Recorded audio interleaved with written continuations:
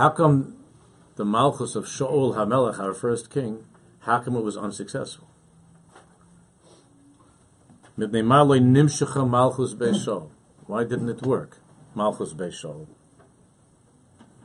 And the answer of the Gemara is very, very surprising.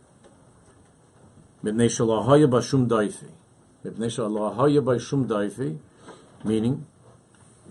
Shaul HaMelech was too good.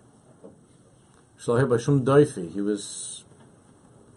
a person that was very, very close as a human being could be to perfection. And the Gemara goes on and says, because you really can't have a leader, unless he's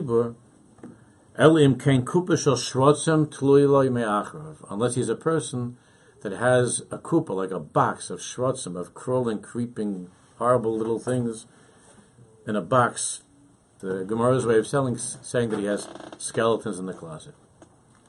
And the Rabbi Melech explains that since the tafkid, the job, the responsibility of a manhig, of a leader, of a parnas, of a leader, of a king, of a rebbe, of a parent, of a Jew, of a manhig, is to be able to reach every single Jew, not just the top guys, but to reach every single person.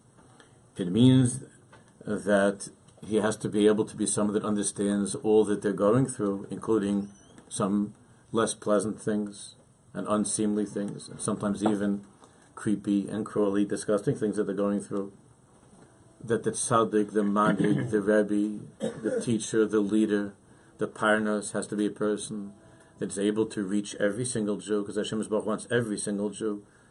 Hashem Yisborach doesn't have a school for mitzvyonim. You understand that? The Rebbeinu Shalom has a school for every single Jew.